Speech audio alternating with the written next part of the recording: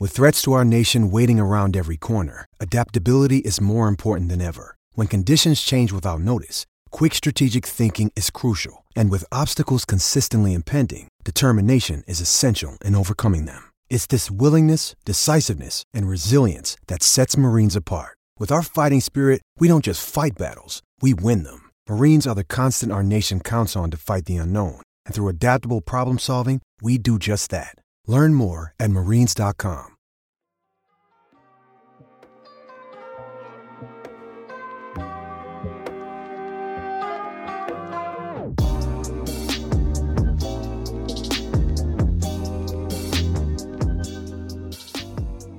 All right, everybody, welcome to the Barca Blaugranas podcast. My name is Josh. I'm joined by our old pal, Emil Avanesian. Emil, how we doing? I'm good, Josh. How you doing? I'm doing all right. So first off, before we get into things, what have you been working on? I know it's been the holidays over the last, month and a half or month so I know it's been a little bit slower for some people, but haven't talked to you in a little bit, so curious as to what you've been working on. Yeah, so it's, I think I've mentioned kind of in addition to sort of the writing about sports, I've been writing a lot about kind of whether it be the restaurant industry or also just, I've fallen a little bit into researching and writing about sort of agricultural technology and kind of like, smart farming and how they use like artificial intelligence for more sustainable and like, kind of things like that. And so I've actually been working on 2 or 3 pieces for another outlet called Hacking Finance about that. And I've been interviewing some company executives, most recently in Europe, but just people who are kind of, it's just like sort of the fascinating ways that they're using technology to sort of revolutionize and I guess more stabilize and make more sustainable the global like food supply and supply chains. So it's actually like really fascinating stuff. And I've actually just recently started a larger project sort of on the market, because there's apparently an exploding market for sports collectibles and sports cards over the past like year and a half. Like it's just been an insane bull market in that field. And I've been spoken to a couple of different people about kind of writing broader overviews and possibly just doing some regular writing, almost just kind of like a half sports writing, half like investment research type writing. And so hoping to know in the next couple of weeks kind of where that stands and where that's going to go. Interesting. So the sports card side of things. So like I know in the United States, like football cards and baseball cards, for especially baseball cards, for the last like 50 years were kind of a big deal. And then over the last like, decade and a half, it kind of slowed down a little bit. And I have seen the resurgence of that. In Europe, are soccer or football cards, is that a big market, kind of like it is here? So from what I understand, so I've actually looked, right? So I myself have had, just kind of as we all did, like when we were kids, and, I was huge into collecting sports cards and stuff like that. And then like in my teenage years, I sort of just kind of focused on like, I would buy basketball cards, and it was kind of right along the time with the rise of Kobe. And so what's happened is like, I kind of built up this rather impressive kind of trove of basketball cards, namely like kind of old Kobe cards. And in the past year, and I guess the phenomenon has been that as people have been, because of the pandemic and people were stuck at home, had kind of for the people who were fortunate enough, kind of to continue to have disposable income. People were stuck at home, had very little to do, and had fewer outlets for their disposable funds. No one was going out to dinner, no one's going on vacation and things like that. And kind of over the summer, like there was probably like 3 or 4 like 7-figure sports card sales, like individual cards selling for 7 figures. And kind of along with it, the entire market kind of, I think it's fueled a little bit by nostalgia and a little bit by people spotting hot markets and things like that and kind of jumping on board. But it's gotten to the point where there's an old 1950 something Mickey Mantle card sold for like $2.5 million. But what it actually is the people who bought it have created almost like a fund around it where they're selling, you can buy $25 shares in this $2.5 million Mickey Mantle card. What? Yeah. And it's actually it's regulated, it's SEC regulated. That's crazy. I mean, okay, so it kind of makes sense if you think about it, like the influx, like you talked about, like all the people And I guess this is me making a generalization, but maybe the people who grew up and like their father, their grandfather had like old baseball cards, and maybe those people are coming of age and have a little spare money. And then, like you said, the pandemic sort of brought about perhaps some old habits like nostalgia and kind of fueled that. That's crazy. You can buy shares in a baseball card. That's wild. I own Yeah, part of the and then Mickey Mantle basically card. it's like, yeah, so kind of the argument goes that, it's theoretically, it's kind of in terms of rarity and things like that. Like it's comparable to sort of buying a piece of artwork or, buying a super rare bottle of wine or things like that. And so it's just kind of becoming this sort of different kind of, less, I guess, less liquid or less mainstream asset class. And so, yeah, I mean, things have just been going crazy. There was like a Mike Trout card that sold for over like $3 million. What? It's yeah, man. It's absolutely going bonkers. And so when you were talking about like the football stuff, so what I actually did over the years was like I would always just kind of troll eBay, trawl eBay and see kind of what I could find, like old like Barca stuff like that. And like I actually have there's like a handful of like Lionel Messi rookie cards, and I have like three of them from that I bought maybe 3 or 4 years ago. And I don't think I paid maybe maybe between like 40 and $75 for each of them. Like the market was like very, very depressed. Like they're well into the hundreds now, like I was able to buy like, Xavi and Iniesta, stuff like that for like 25, $30. And they are like, but I don't know if I don't know if that demand is actually coming from like Spain. I'm sure there's wealthy people here who have an interest in that sort of thing, but there aren't really sort of like that idea of kind of collectibles and, memorabilia stores, sort of the way we have them more prominently in the US isn't so much a thing here. So I think a lot of that is kind of US and probably sort of, maybe like English money that's investing in that kind of thing. And, but they're just sort of buying, sort of the kind of the best in breed, so they're buying like Messi and Ronaldo and kind of all that kind of stuff. Interesting. So it's fascinating. Yeah. That is fascinating. I hadn't thought about stuff like that. I hadn't either until just kind of, I read an article about it, like maybe, 2-3 months ago. And I just started digging deeper and deeper. And I was just like, oh my God, like this is, it's sort of the rising tide is lifting like all boats, it's crazy. This is a Barcelona podcast, so I guess we'll talk about Barcelona for a little bit. Although I would like to talk more about sports cards because that's wild. But so apologies for the digression. no apology necessary. So since the last time we chatted, Barcelona have somehow made it into the top 4 in La Liga. They are still, they have 2 matches in hand over Atletico. If Atletico win both of those, they're still like 13 or 14 points back. But they're only 5 points back of Real Madrid. The consistency that Koeman has found somehow in La Liga, I think is, partially due to him figuring out what he wants, the players coming into form, having time off from the Champions League. What are your thoughts on Barcelona's La Liga form? I think when we talked about it last time, I think we both hedged ourselves. Like, of course they could still get back into it, but what we've seen so far, like they have to turn it around quickly. They've turned it around. They have. I mean, I think the only kind of the biggest bummer was the late equalizer. I mean, late-ish equalizer that they conceded against Valencia, because that potentially could have been another 2 points on the table and had them. I'm actually pulling up the table right now, but I mean, that's kind of a bummer. But I mean, I think the form has kind of gone back to, I think maybe the closer to if not the best case, at least sort of a more kind of net positive version of what we might have thought of coming into the season. Because, I mean, this isn't sort of a peak vintage Barcelona team, but I mean, I think you and I have sat here, kind of every time we've talked about this, and we've just, you almost just think that even if it's not the best of Barca that we've seen throughout the years, there is enough talent on this team to be better than what they were, just kind of scuffling and just kind of blowing games stupidly. So, I mean, I think they're getting results, I mean, I think the game against Huesca was really interesting to me because one thing that happens is like when I watch a Barca game, a lot of times, like depending on the time, like, my wife will just be in the living room. Like she doesn't necessarily watch with me, but she'll be reading or something.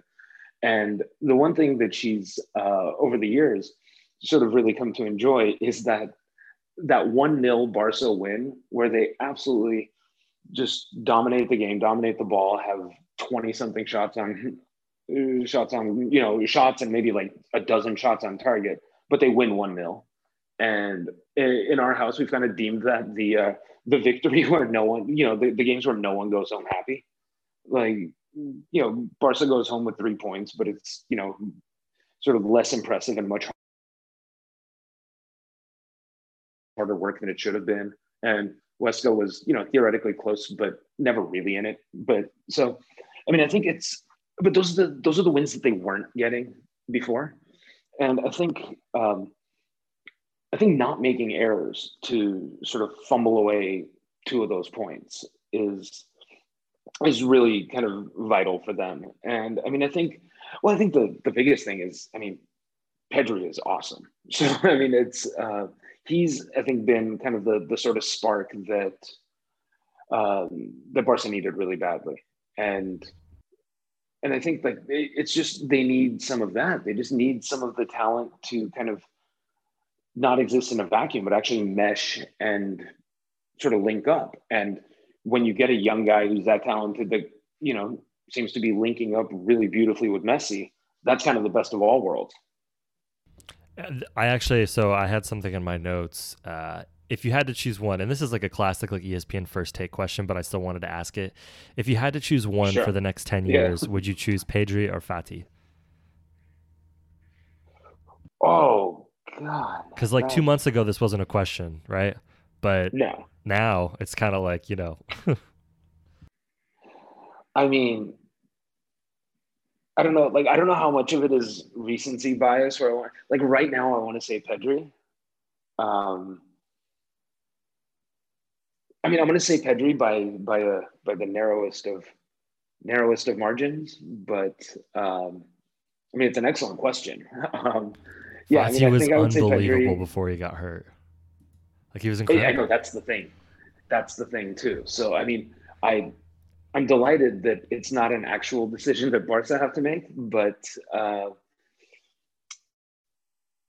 yeah, I don't know. It's really tough. I mean, I think the one thing that Fati sort of has that sort of is missing a little bit elsewhere in the squad outside of obviously Leo is like he's a scorer. You know what I mean? Like he's kind of he does a lot of other things extremely well, but he attacks the goal, he attacks the opposing keeper. I think in a way that is kind of rare outside of Messi on the rest of the team, in spite of all the talent that that's present on the team. So I do think, I don't know, man, it's really tough. Watching Pedri these last few weeks, it's you kind of like ride that high, but then and then as soon as Ansu Fati comes back, it's it's going to be an absolute delight to have him back too. Yeah. You said, it's good that we don't have to make a decision, but what an abundance of riches, right? It really is. I mean, I'm going to say Pedri, but like whatever, ask me tomorrow and it might be different. So, but yeah, those two are kind of 1 and 1A for massive like optimism for the future and just bursting with exciting talent. So 2021 Barcelona questions. We're at the start of the year. This is a great time to make ridiculous predictions. My first question is, will Ronald Koeman be the manager at the end of this year? So I don't think so. So barring, I mean, I guess it all comes down to, so I think I don't know if we've talked about this, but I think this happened since we last spoke. So, it's in 4 days, I guess they're doing the preliminary elections for Barca president. And then I guess everyone that gets something like 2,257 or some such number of votes of the, out of the 110,000 socios gets like essentially moves on to the sort of I guess like the final round of elections, which I guess are going to be on January 24th to 25th. And it's funny. So 2 doors down from us, there's a hotel, and it's been completely masked in pictures and kind of what do you call it, like campaign paraphernalia of Victor Font. I think it's his campaign headquarters. And then a block away is, I think it's Joan Laporta's. And so from everything I can gather, it seems like they are kind of the clear-cut front runners. It's going to be one of those two. And I think like the whole thing is Victor Font, from what I understand, his platform or his kind of his ideal, the promise that he's selling is that if he wins the presidency, he's going to bring Xavi back as the manager of the team or the coach of the team. And so now I don't know if now there's been kind of debates too as to whether Xavi's going to leave Qatar this coming summer to come back and coach Barca, or if that's kind of a little bit of a future plan. But I know that's a dream he's been selling. And so I think barring some sort of like, miraculous run where, I mean, I do think that Atleti, for all intents and purposes, are probably too far gone. If they win both of their games in hand that they have on Barca, I mean, they'll have a 13-point lead with 21 games left to go. And I don't know if they can overturn that. Now, I think if they can at least leapfrog Real Madrid and finish second in the league, I think it would be a little bit tougher, especially given kind of the rough way the season started. But if they can start the season that poorly and kind of right the ship and, finish second in the league, like overturn Real Madrid, and then, and make some sort of noise in the Champions League. I mean, whether that is just simply get to the quarterfinals and, at least exit with like a shred of dignity intact. Like, I think it might be, he might have, Koeman might have done enough at that point to warrant kind of running it back another year. But I mean, I think if it just kind of goes this way, like if the table holds and, Barca finish third and, kind of exit in the last 16 or the quarterfinals of the Champions League, I don't know if there's going to be sort of enough kind of good vibrations around everything that's going on. Now, that being said, too, we are seeing sort of Pedri is thriving under Koeman. So if that continues for the remainder of the season, and, Ansu Fati was fantastic to start the season, and, he comes back, and if he sort of hits the ground running, and, it's like if Ricky Puig is kind of featuring and playing well, and, and De Jong and kind of that new guard that they sort of assembled, sort of looks like they're coming together and really kind of building kind of a backbone for a team. I think it might be difficult I think he'd warrant another year kind of, because a lot of what so many people said was Barca needs new talent. Barca hasn't done anything with,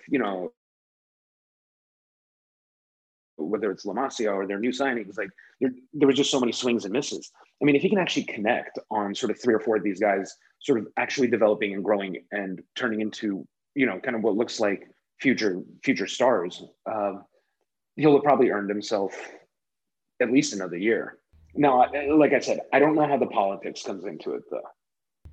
So, kind of whoever becomes president, I mean, I'm sure all of these, like, because I think all of these guys sort of have their sort of platonic ideal or their ideal of sort of the Barca historical figure that they want to, put on the bench. Like, everyone kind of wants to bring in their own Cruyff or their own Guardiola. And so I think that's always like a big question mark, where even if he does do relatively well, there might just be a president who's just so desperate to put his own fingerprint on the club immediately that might overrule it. But I think if Barca can finish second and give a really credible showing in the Champions League, and the young players continue to thrive, I mean, I think that's reasonably should be enough to buy him another year.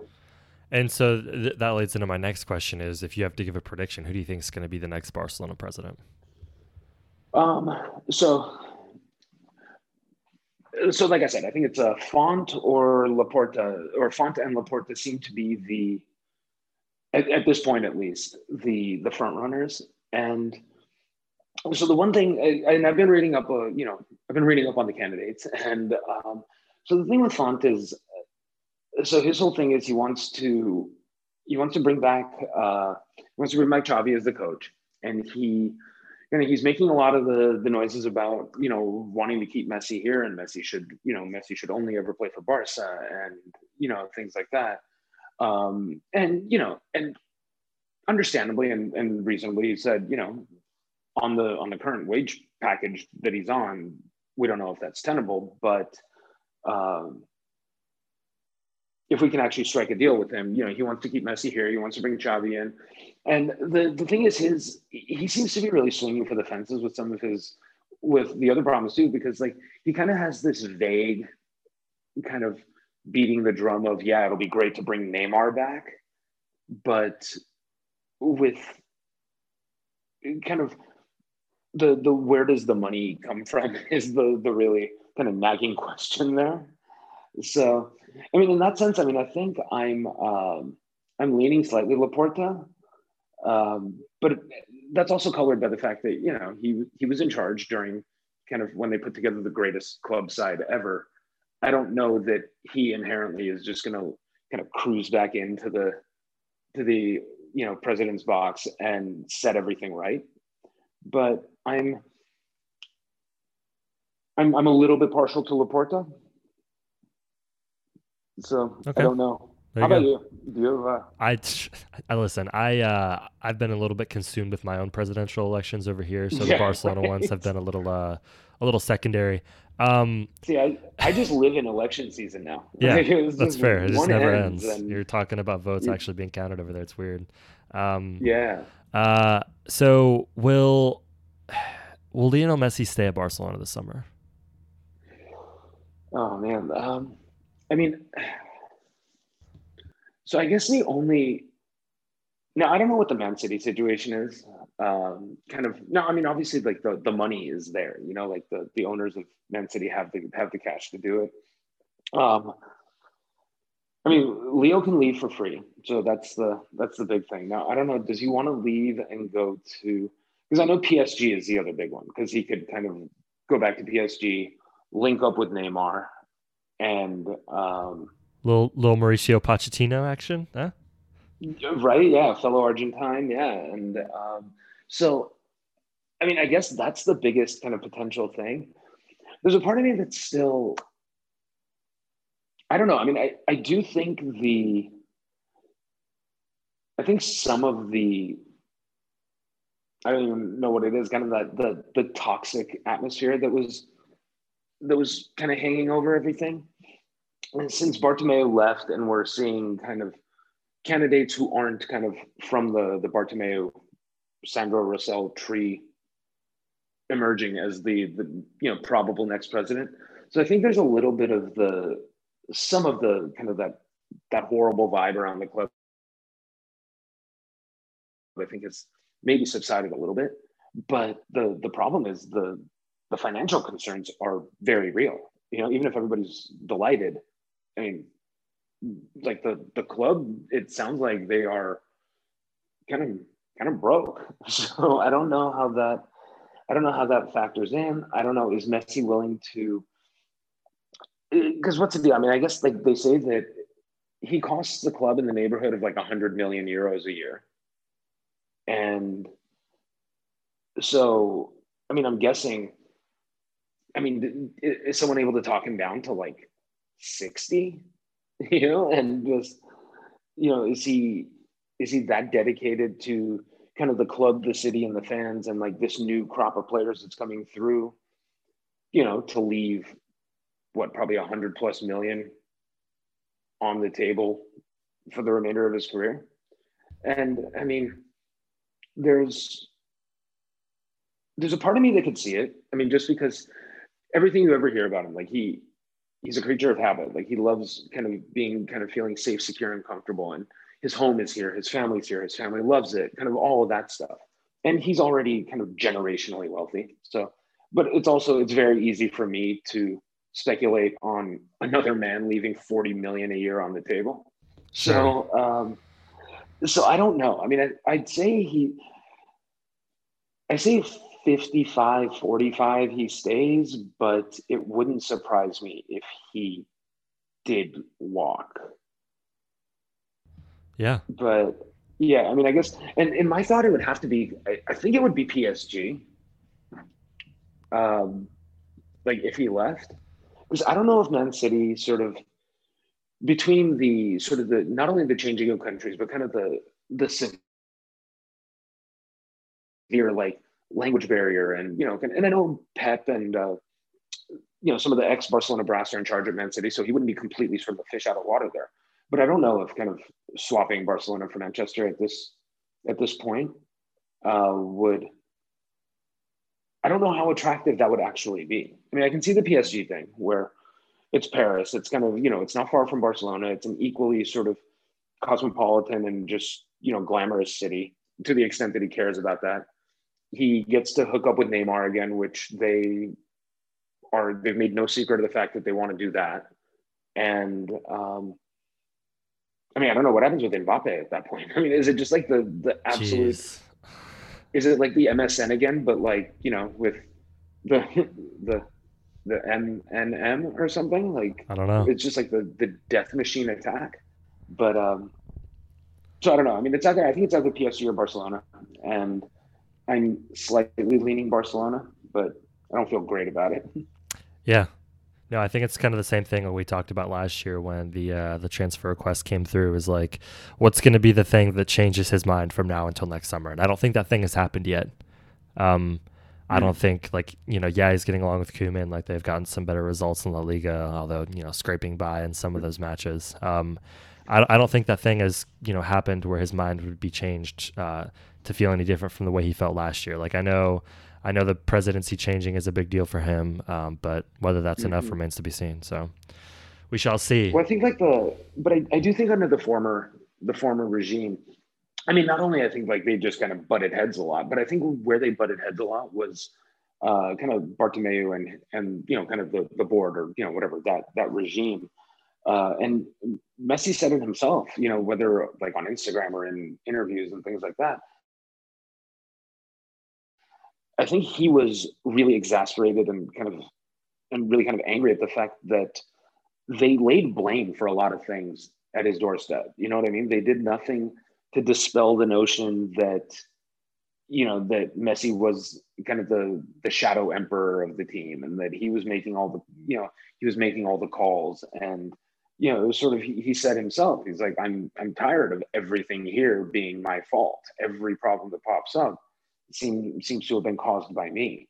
And so I do think that helps. But now, yeah, it's what the new president it's not enough to just not be Bartomeu. It's kind of seeing sort of what the new president proactively is going to try to do and actually be able to do. Yeah. So last question is, and we talked a little bit about the Champions League earlier. So with the form that Barcelona are currently in, how far do you see, do you see them making the semifinals in the Champions League? If you had to say yes or no. I mean, let's see. I'm trying to pull up the Champions League, kind of that's a great idea. Table, or like the draw, just because. So I know it's PSG next. And then, which isn't great. You usually don't want to play the runners up in your round of 16 matchup. No, and I mean, I guess, and I mean, I would think the PSG is going to want to avenge that 6-1, the crazy comeback, and so, I mean, It might end here, like probably the smart money would say that it will end here, but I don't know. I mean, I think I'm going to be optimistic and say that they can get to the quarterfinals. I'm not confident that that's actually the case, but.